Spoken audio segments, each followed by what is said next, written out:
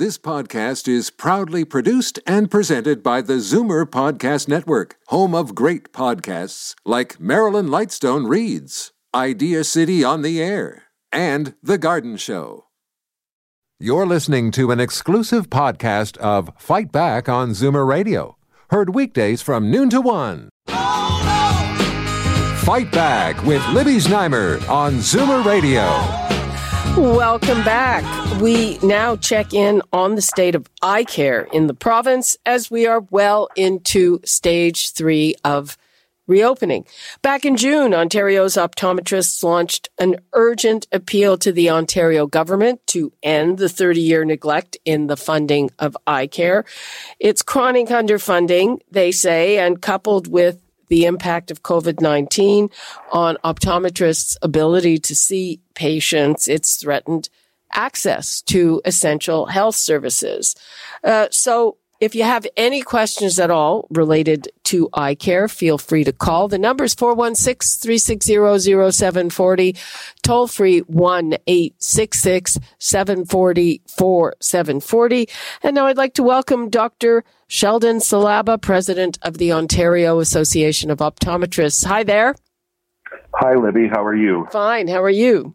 I'm good, thank you. Well, what is the situation? We're kind of settled into stage 3 now. There are going to be more restrictions, but not for businesses. So how are optometrists faring with the restrictions of stage 3? You know, I think things are fairly consistent, and they remain strained from a perspective of patients having full access to us. You know, as long as we're in the pandemic, we're kind of structured to only have the ability to see 40 to 50% of the patients that we normally did, and that's definitely having an effect for patients to receive care. Okay, so it's harder to get in if you have an issue, and certainly people in our age group, Zoomers, you know, that's the time when you start having issues with your eyes.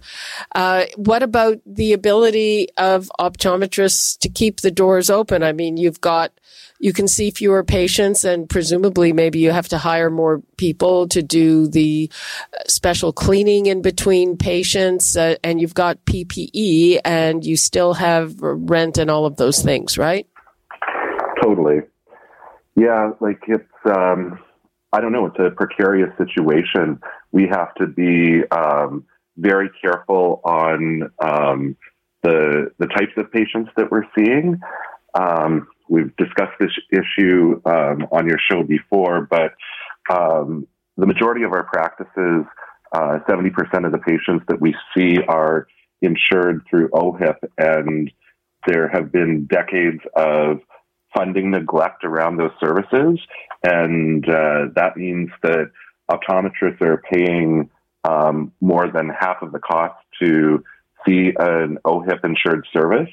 So in an environment where our volume is severely restricted, which is the mechanism, we used to see more patients at a faster rate in order to compensate with those types of losses on this category of patients that we see, but we're not able to do that anymore. So in order to survive, we have to be very selective in the categories of patients, how many OHIP patients we're seeing in a day, that type of thing. Because at the end of the day, even though we're being expected to see OHIP-insured patients at a 50% loss, you know, our landlords expect their rent to be paid. Our staff expect to have their paycheck every 2 weeks. Our leases on our equipment or our loans on our equipment, none of those are being rolled back. We have to pay our utilities. So we're not seeing on the payment side of running our practices to be able to see patients any relief to sort of offset the costs that we're expected to pay to see OHIP patients. Okay, I'm just trying to remember. I had my eye exam very recently, how long it took. And again, that doesn't count, how long it took for them to clean up after me and before me. But it was, how long does the average OHIP insured eye exam take? We're spending about half an hour with the doctor and our staff in our clinic to get everything done. And I would say they're spending another half hour before they reach their appointment time to make sure that we've got all of the information correct. We've done COVID screening, all of those types of things. And everything just has to be very structured within the office so we can control patient flow, make sure that everything has been sanitized behind patients as they move through our office. And how much do you get paid for that exam? On average, for OHIP patients, we're receiving $44, and our cost of delivery is between $80 to $90. And when I say cost of delivery, I'm just talking about fixed operating costs.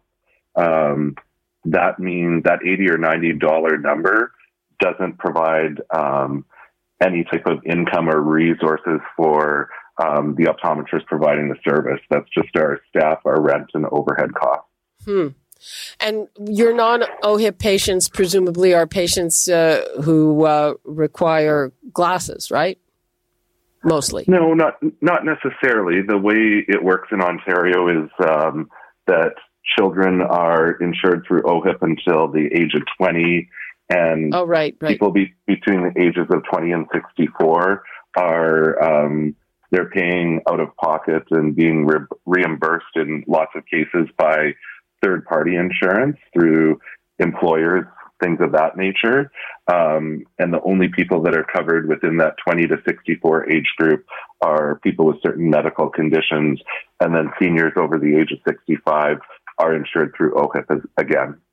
So it's likely that seniors are bearing the brunt of this, right? To a degree, they are, absolutely. The other question that I have, so when you dispense glasses, is that what you rely on to cover the shortfall? Everybody's practices are structured differently. So if there is an optometrist who is selling glasses in their clinic, that's kind of one aspect of that practice's business model. But we've got lots of members that are strictly providing professional services and don't receive any income stream from the sale of glasses.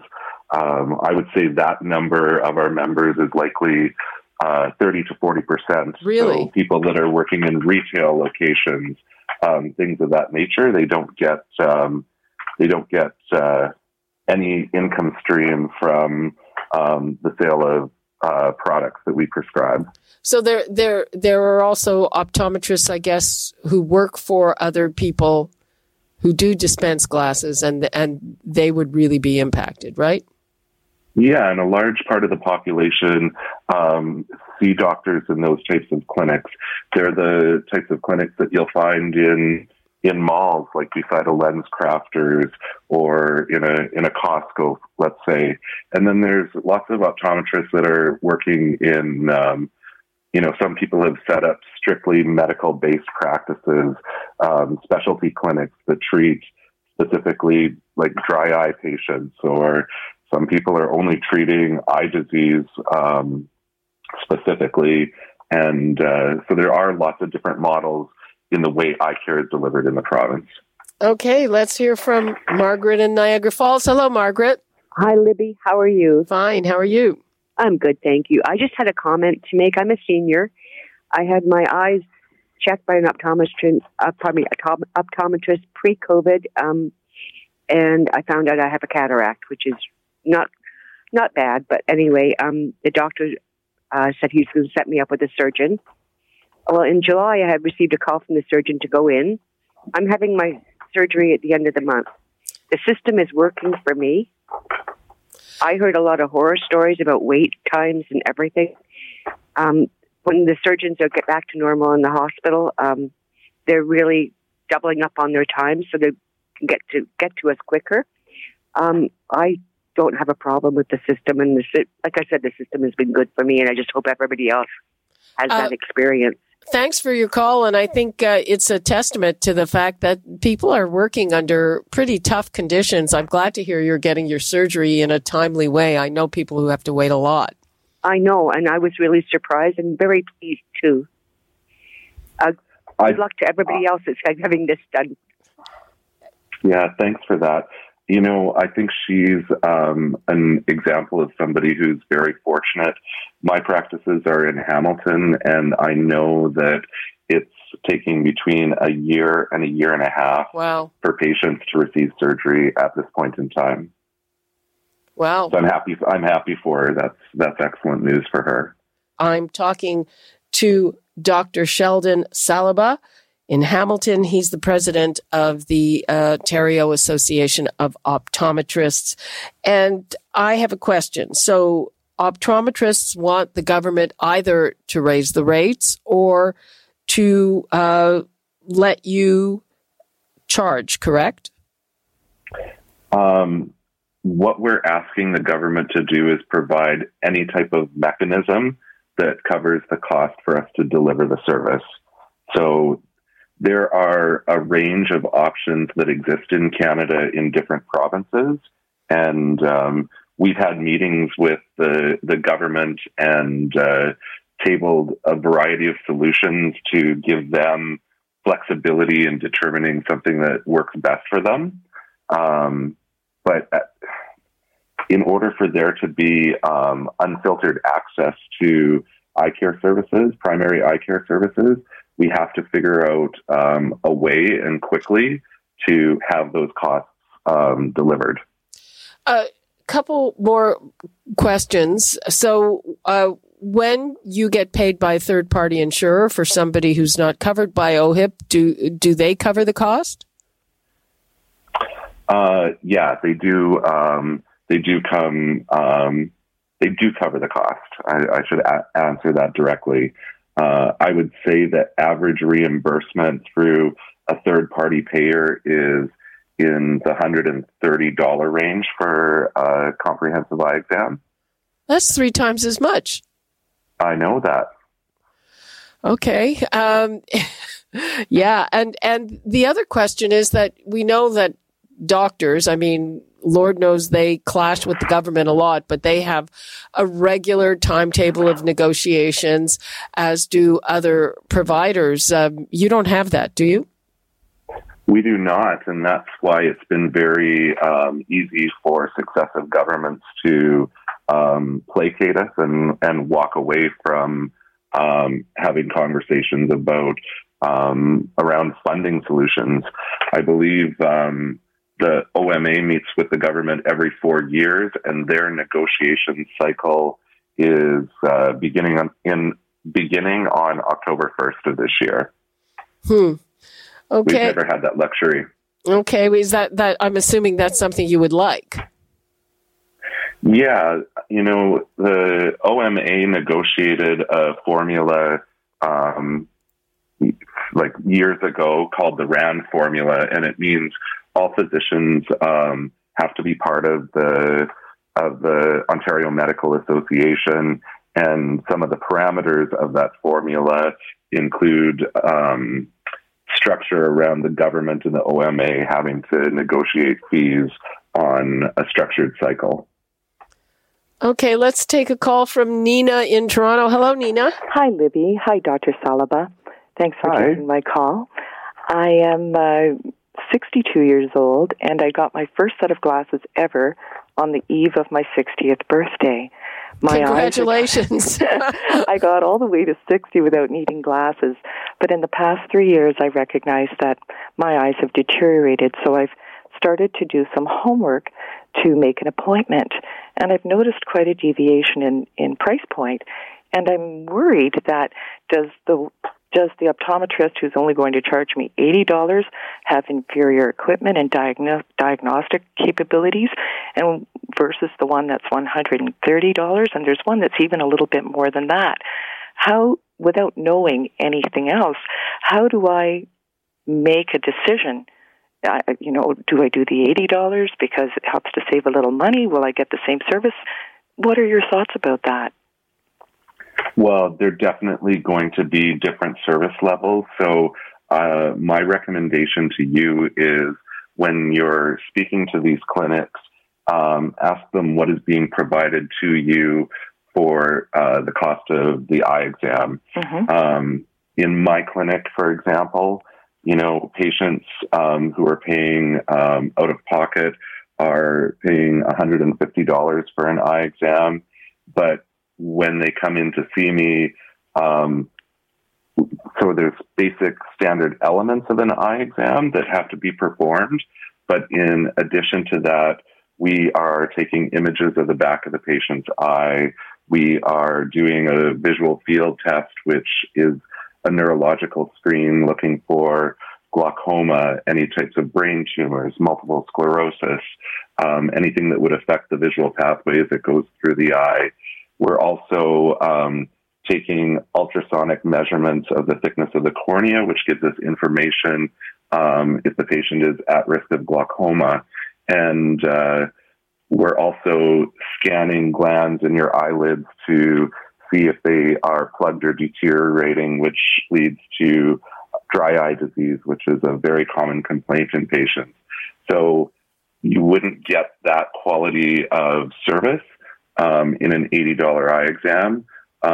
My thought with an $80 eye exam is that you're just going to get the basic elements. So your glasses prescription, there will be, there will be a health assessment, but it won't be supported with the type of technology and equipment that really allows us to ensure that there is no underlying disease that is occurring at a very early stage. Thank you. I had a feeling that was it. I didn't think that it was all just profit. I thought there's a disparity here, and obviously, not obviously, but perhaps, more money means more service, more examination. So thank you for confirming that. You've helped me make my decision. Okay, Nina, you're thanks welcome. for your call. Thank you. And I think that even for OHIP, the OHIP covered exam is basic, and if you want some of those really sophisticated scans, it is an extra. It is billed, right? Absolutely, and those that information really helps us have accuracy for patients. We have technology now where we can scan underneath the surface of the retina and see microscopic changes that we just can't see with our naked eye when we're looking at the person ourselves, which is what the traditional element of the health assessment of the eye exam is. And it really improves patient outcome because you're identifying things before the patient even knows that they have a problem. And if you can get treatment for certain conditions at that early of a stage, it means that the patient's vision is maintained and saved. If you're waiting until it becomes obvious to the person that something's wrong, quite often there is a degree of vision loss that can't be recaptured. And how often do you recommend that people get those scans? It sort of depends on the age. It depends on the condition. If somebody is diabetic, or if we can tell that they have macular degeneration, or if they are at risk of glaucoma or have glaucoma, those things need to be scanned annually. It all depends on sort of the category of patient diagnosis that you're looking at. Okay, so where are we left with all of this? Have you had any kind of response from the government since you launched this campaign? We have. We've had meetings from the government, but I feel, they're getting very busy right now. Children are going back into school. There are some increases in the number of COVID cases in the province. So my concern is that their attention is going to be diverted away at a point in time where they could sit down and iron out these issues and ensure that patients have stable access to primary eye care services. Okay. It is a big concern. We're waiting for the next shoes to drop. The word is that there are going to be bigger restrictions on gatherings, but not on businesses. I guess you're already as restricted as you could be, right? We are, and we've been operating this way since June. And, I've commented before, I do feel safe in our office. We're not... we're following the rules. We're making sure that everything is disinfected, and we're controlling the amount of people that can be inside of our space. The doors are locked, so it's not just a walk-in environment anymore. So I feel like, we're going to have to learn to manage in this environment for an extended period of time. And I feel that we're meeting those requirements, and that we're able to take care of people that can get in to see us in a safe way.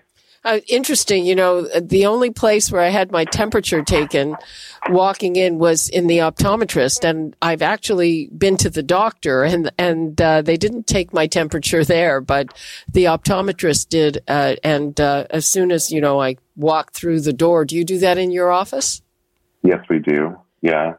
We are using it as a screening tool. I know that there are lots of asymptomatic cases that could spread COVID, but for the ones that aren't, I think that it is an excellent screening tool to identify if somebody's sick or not.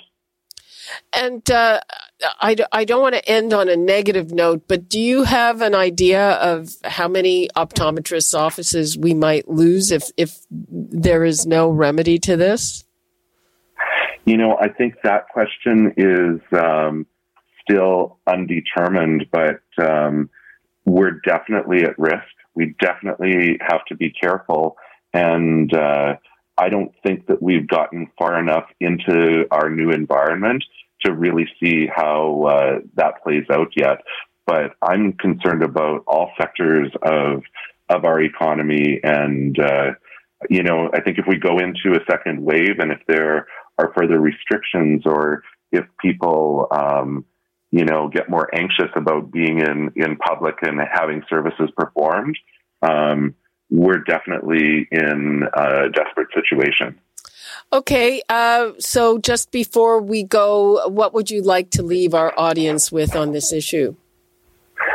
Well, I would really appreciate people going to our website called saveeyecare.ca and supporting primary eye care services in the province by letting the government know. It's a very simple form that they can fill out, and to continue to apply pressure and make the government aware that this is a serious issue that is easy to remedy. And we want to be there to be able to take care and help people in the future. And we need the public's help to do that. Okay. Thank you so much, Dr. Sheldon Salaba from the Ontario Association of Optometrists. Appreciate your time. Thank you very much. Okay. And we are wrapping up for today. Just a reminder, Free for All Friday is coming up tomorrow. And I give the phone numbers out frequently. Let me give you the voicemail number, because you can also leave a voicemail, which we may play on the radio. The voicemail number is 416-367-9636. We had a couple of topics today that we couldn't get to at least all your calls on, and that was on the ethics issue, the latest ethics violation by the Liberal government in Ottawa. And, well, not exactly the government, but the former ambassador. Let's be accurate. And also Canadians' views of Trump in the United States. I bet I'm going to get an earful about that tomorrow. And that is all the time we have for today. You're listening to an exclusive podcast of Fight Back on Zoomer Radio. Heard weekdays from noon to 1. You're listening to an exclusive podcast of Fight Back on Zoomer Radio. Heard weekdays from noon to 1. You're listening to an exclusive podcast of Fight Back on Zoomer Radio. Heard weekdays from noon to 1. This podcast is proudly produced and presented by the Zoomer Podcast Network, home of great podcasts like Marilyn Lightstone Reads, Idea City on the Air, and The Garden Show.